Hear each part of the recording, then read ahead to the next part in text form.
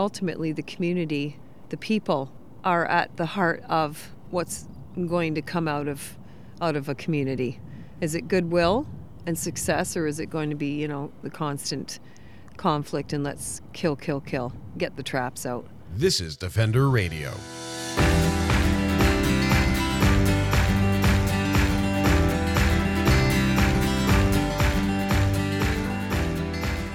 I'm Michael Howie, and this is Defender Radio, the podcast for wildlife advocates and animal lovers, presented by the Fur Bearers. LaSalle Park in Burlington, Ontario is a beautiful area, right on the shore of Lake Ontario. It has a diverse ecosystem full of wildlife, walking trails, and natural history. But it's also where some individuals have complained coyotes are spending time and not reacting how residents believe the wild canids should.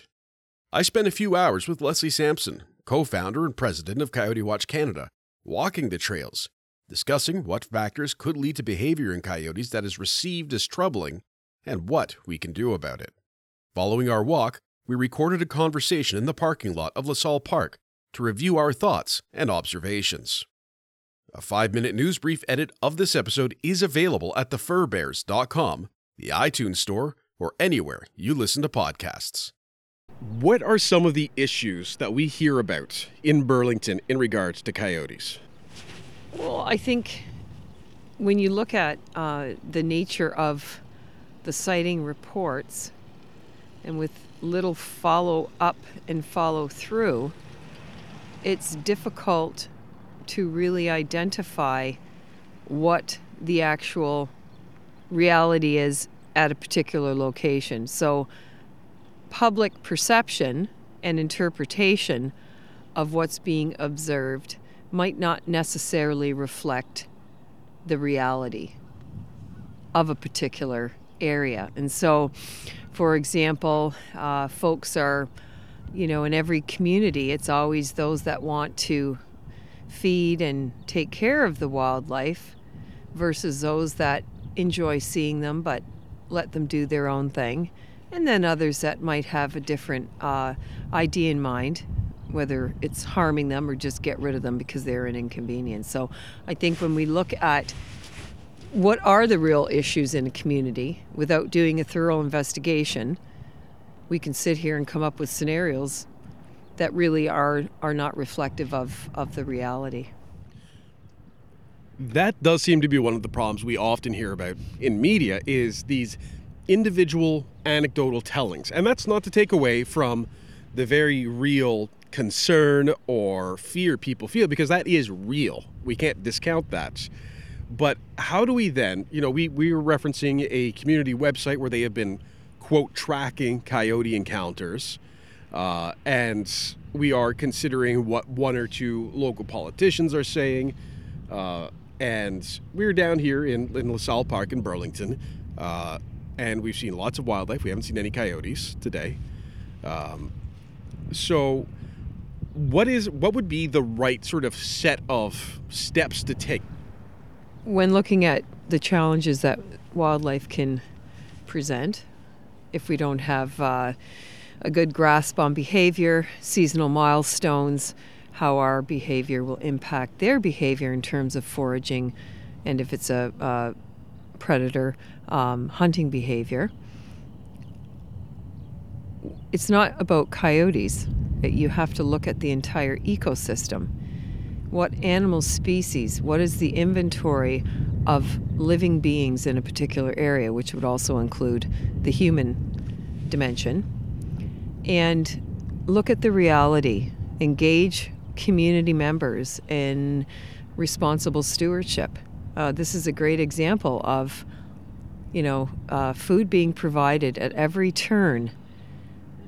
Little stations with seeds. You look at the squirrels; they're rotund, and then you throw in dogs off a leash, dog feces, seeds left on railing by park benches, garbage thrown. In parking lots, there's evidence of food there. Let's talk the facts. Let's look at what is truly happening. Whether it's in this park or somebody's backyard or a trail system, the violent, aggressive move of destroying an animal species because it challenges us, puts us all on notice to be better citizens, better at our job, better at our political position, that isn't a solution. It's a very violent action which really takes the empowerment away from the citizen. And so getting out and doing the footwork in the field and being able to sit down at the table, put the issues on that table in a real honest, honest dialogue, instead of candy coating it and coming up with solutions that are extremely cruel and very short term.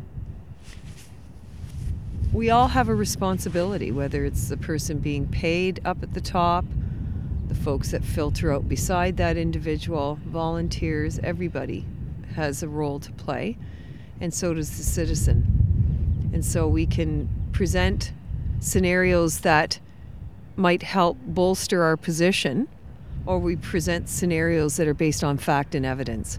And unfortunately, that far too often is missing.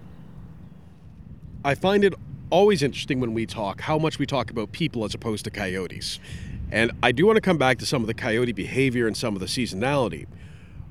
It's important to me, though, to paint a picture, and maybe we should have started here.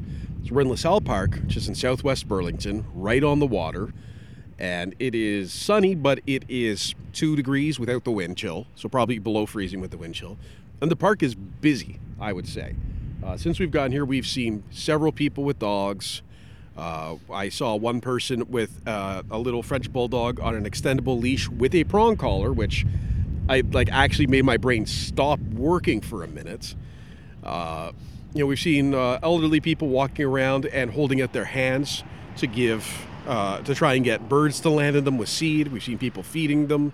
We saw people making fun of the geese for following them, even though they don't have food. It's a very diverse group of people that use this park. And what I found funny at one part was that there was a "Don't Feed Wildlife" sign, and had a whole bunch of reasons as to why you shouldn't do it, and a big sign that said "Do not feed wildlife." And I took video of this, and it will be available on the pages. And if you walk about 15 feet away from that, there is a structure full of seed with squirrels looking at it that weren't there because you, me, and Pigeon were there. So when we talk about having an inventory of wildlife, I think that's all well and good, but can we have an inventory of people? Can we discuss the different type of users of a recreational space, whether it's urban or suburban like this is, or more rural, say like Algonquin Park? Can we categorize the types of people, and would that be beneficial?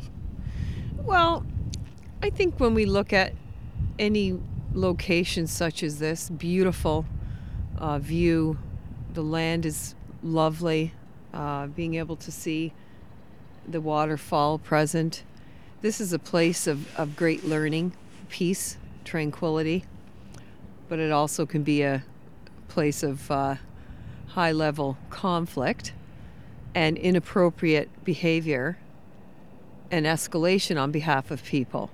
So I think if we're looking into research of the folks that would decide to come here, I think we can be motivated on a day-to-day basis on why we seek out a particular area.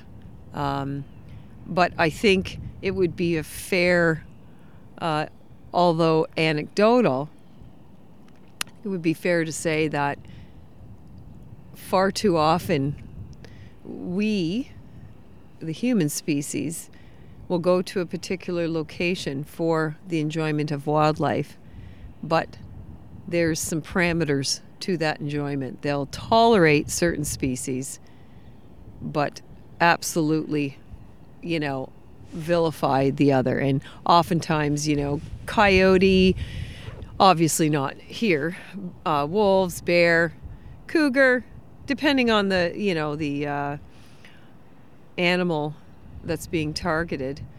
We want to see certain animals, but boy, oh boy, if others come along, We're not very tolerant of that, and I think that says a lot about who we are as creatures in this whole script of life. So I think looking at the individual of who would come here, I think, it's interesting.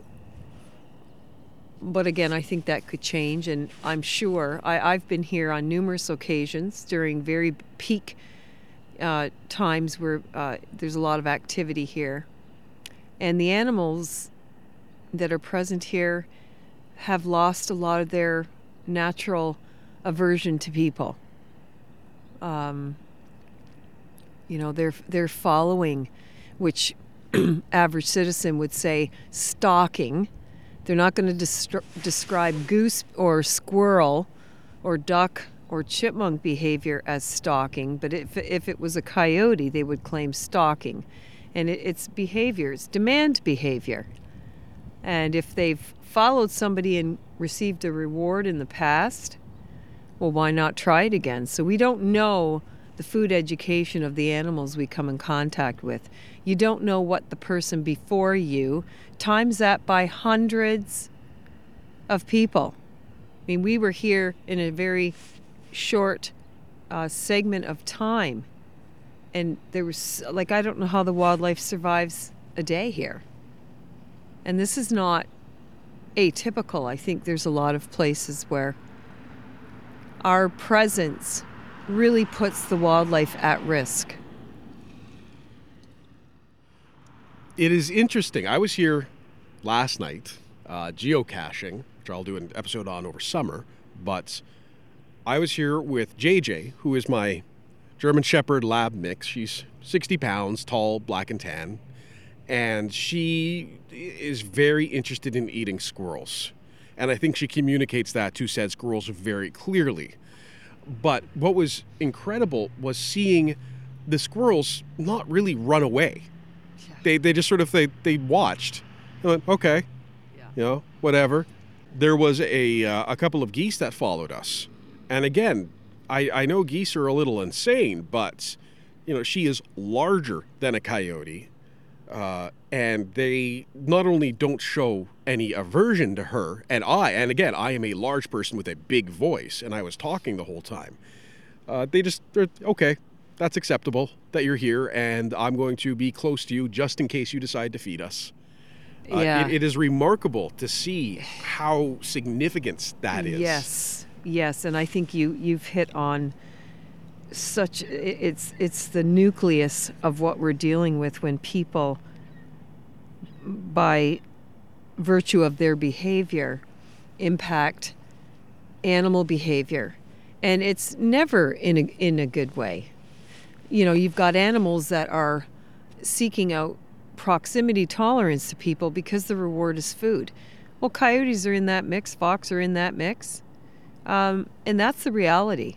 But the people have created that here. The wildlife hasn't. The people have. And we have to get back to the basics again about why do we have these conversations with coyotes smack dab in the middle. Again, coyote being the ecothermometer, we need to stand up and pay attention and take stock in what's being presented to us through the behavior. And so this is one location which would be considered a hot spot. And, when Coyote Watch Canada engages with communities, there's a buy-in into the program. So if one or more of the cornerstones are missing, the investigation, prevention, education, and enforcement, if one of those cornerstones is being completely ignored, the success of a coexistence program is going to be minimal. And I think folks really need to come to the table with integrity and honesty. For those listening, Leslie just realized she's been leaning against my car, and there is now a single clean spot where she was leaning. We've kind of gone on a bit of a loping conversation about this because we've been walking around this park for the last hour and just chatting as we went. So I've got lots of thoughts in my head, which makes this sort of a weird interview, although I think people who are used to hearing the two of us talk are familiar with that. This is, as I said, it's a beautiful park. It's a beautiful day. There's a lot of people out here. What would solutions be? I mean, there is signage up. I think in this area of Burlington, it is very, very clear that there are coyotes. I don't know how you can not know at this point. There are coyote signs that you helped create up and about. Yeah. What do we do at this point? And I'm not saying what do we do to fix it, but how do we perhaps start reframing elements of it in a much more compassionate way of saying, okay, this is where you're at, this is where we're at. Let's find at least a middle ground to start from. Well, the citizens have to be engaged. You're always going to get the odd individual that no matter what the solution or resolution is, they're not going to be happy unless they get what they want. But, I mean, this is a fabulous community, a very compassionate, wonderful people, and there is a kinder, gentler, more sustainable way in really setting up the community for success as opposed to constant elevated conflict. And so if we look at what the issues are and identify where those hot spots are and look at what's happening in a particular area, whether again it's in a public park area or a backyard, the animal behavior tells us what's happening, and we've got to put the pieces of the puzzle together and work with the individual, but also the greater community. In a park like this, it would be great to have, an outdoor kind of celebration and, highlighting the beauty and the gifts and the experiences one can have coming here, but also these are the things that really put a black mark on this type of destination, is when our behavior is this. So, clearly, the signs are there. I have to say, though, I think it's difficult for many folks to read the signage because it is up too high. That's something that can be fixed, though. There's always, subtle changes that can help create a better situation. And I mean, we can't be everywhere at all times. And agencies that would typically respond to calls can't be everywhere. I mean, ultimately the community, the people are at the heart of what's going to come out of a community. Is it goodwill and success, or is it going to be, the constant conflict and let's kill, get the traps out and get rid of them because I just want to keep doing what I'm doing. And there'll be other issues that will come. Of note, there is someone playing Frisbee with their off-leash dog behind us right now. Let's talk about the time of year, because I think that's coming up in the news now. Yeah. We've seen both good and bad media already on this, whether it's the good one saying, hey, coyotes are going to be out and about. All wildlife is going to be out and about now. Absolutely. So, just practice good husbandry of your property, your animals. Be aware, be a steward.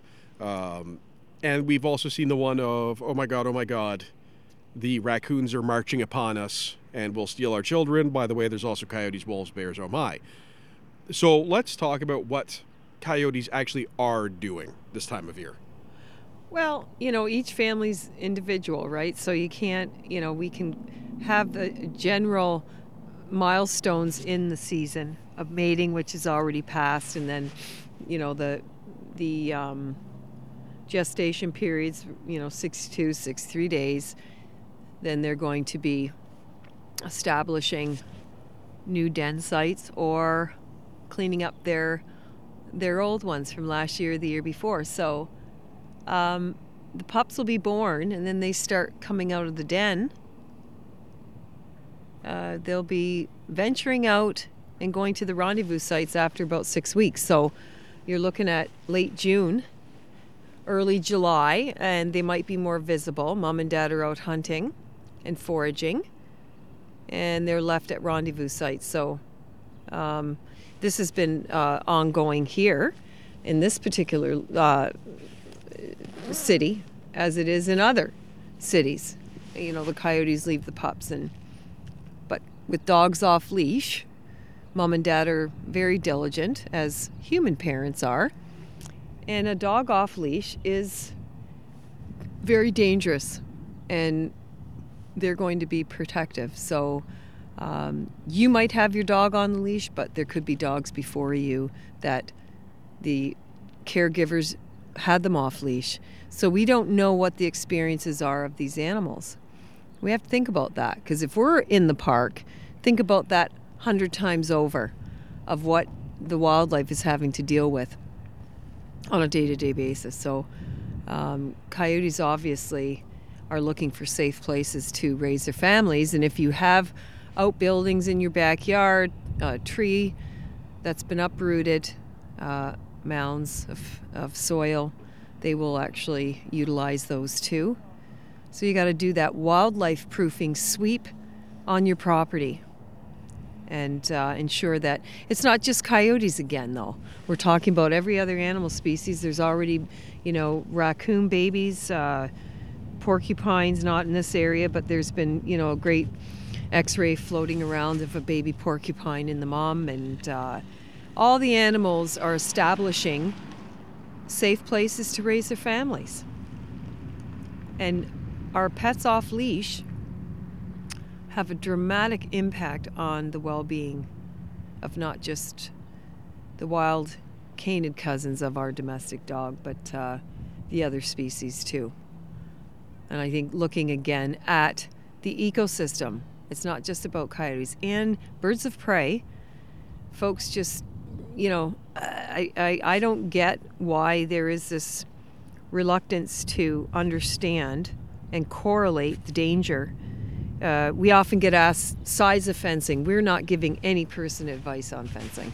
First of all, we don't have access to the property, and it doesn't matter, because you could erect a very great high fence and birds of prey, hawks, owls, eagles will come and grab your small dog or cat. And if your neighbor is putting household or foliage from the backyard cuttings over the side of the fence, it starts building up, and then we have a great pathway for all sorts of animals to climb over the fence. So, you have to have due diligence. If you're in an area that a particular species is living there, remember that. But your fence is not going to protect your small dog or cat from those birds of prey. Some species of weasels too. Mm-hmm. Or a raccoon. Raccoons. Yeah, I'm right in the middle of Hamilton, and I have to take one of our dogs out late at night because he has bad kidneys and needs extra pee breaks. And I go out with him, and I say his name very loudly, and I turn my flashlight on, because raccoons and skunks do traverse through our backyard at night. And I want them to be aware that we are coming so that they have a chance to go away. And I think that's something that probably, when I have read a lot of accounts of conflict or of alleged aggression in coyotes, including a couple around here, to me, my accounting of it was very clearly that coyote was surprised. Mm-hmm. Like they got attacked in their mind. And that's something you mentioned that I find it's difficult even just to verbalize, but it's something we need to discuss more, is considering the viewpoint of the animals, of the wild animals in these cases, and of the domestic animals. How is the dog perceiving what's going on? How is the coyote? How is the squirrel? What are the birds thinking? And yeah, some of these animals may not have higher cognitive functioning, but they still have emotional responses. They still have instinctual responses. Yeah. What did I just say? Spotches? Instinctual responses. Look at the red-winged blackbirds that, for you're going by their nesting area, and they I've been attacked so many times. Attacked. There's that word, and I deliberately used it. Defense. That red-winged blackbird family was defending the nest. And so I'm running by, or doing an investigation, and that's what happens. They swoop down Owls will do the same. Hawks will do the same. Yep. One of my favorite things to see, speaking of this, and I used to see this at one of the offices we had for the newspaper years and years and years ago, was there would be a lot of red-tailed hawks because we were always along the highway corridor. And you would see, and I don't know birds very well, but you'd see these little birds, whether they were starlings or sparlings or one of the little ones, like 4 inches long with a wingspan of 6 inches. And you would see, there's another off-leash dog behind us. Anyway, and you would see these 3 little birds just go after a bird that could easily pluck them out of the sky. Yeah. And to me, that was always fascinating to see because they were protecting their nests. Bravery. Yeah. Courage. Wow. Like right? it's remarkable. And no concern for their own safety because their priority is protecting their home and their offspring. And that just is one of those interesting moments that makes you think about what we're actually seeing. Now the off-leash dog is running through an empty but still children's playground. Right. And, we could get into the stats of dog bites. Yep. In communities and all those things. Well, that's whenever this comes up, we always have those conversations, but it never really seems to matter because it doesn't appease the concern. Nope. It's just sort of showing in terms of, it's like whenever you hear about a shark incident and you, now the leash is on, I think probably because we were staring at him. Staring at him with microphones and camera phones. But whenever we hear about shark incidents, the first thing is, you are more likely to be hit by lightning twice, or some of these incredible things. You are more likely to die getting into your car in the morning is more dangerous than getting, bit by a shark. So it's all of this perspective, and it's very difficult because I think we have to that's why I was asking about reframing before, as opposed to just telling. And I'll tell a short anecdote. As I said, I was here last night, and there was a young family feeding the ducks, the geese, the swans, the seagulls, several species that we saw today as well. They were all snoozing on the beach. But there are signs that say, do not feed the wildlife, do not feed the waterfowl. And I was here, and I said, excuse me, did you know that it's actually very unhealthy? And they had a hunk of white bread, like a loaf. And I said, it's very unhealthy to give that to the birds. And they kind of said, yeah, sure, and smirked. And I said, it causes this thing called angel wing they can't get better from. It's like feeding your kids junk food, or not even junk food, but candy all day, every day. They get addicted to it. It causes all kinds of problems. And they said, oh, okay. And they wandered off, and I'm quite certain they went around the bend and kept feeding because all of the birds followed them. And they came back 5 minutes later with nothing in hand. And I was talking about this with Kate.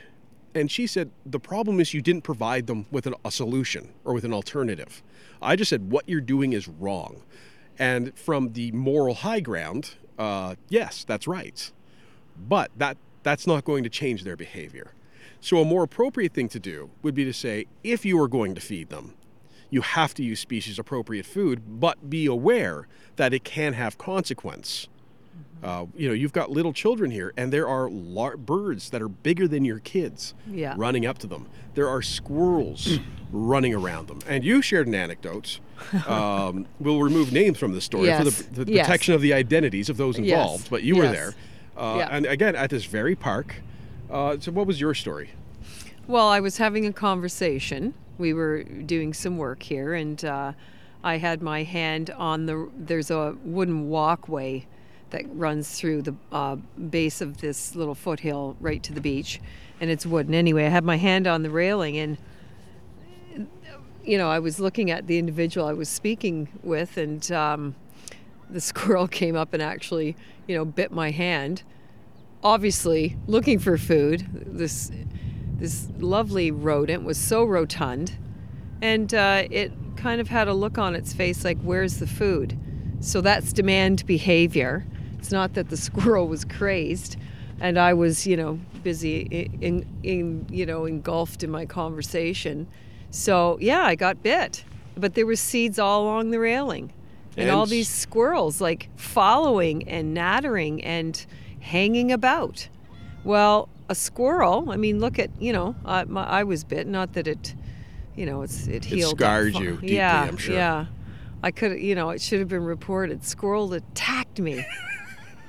I had some blood, too. I was 86-point headlines across the newspaper. Yeah. Deadly squirrel on the loose. Yeah.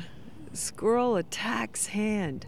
But, again, I'm making light of it, but think about how that is going to be laid out to the media if, in fact, it was a coyote that, pulled on somebody's coat or, grabbed onto a knapsack, because lots of folks before you, who clearly isn't feeding the coyotes, lots of folks before you with knapsacks did stop and give the coyote some food.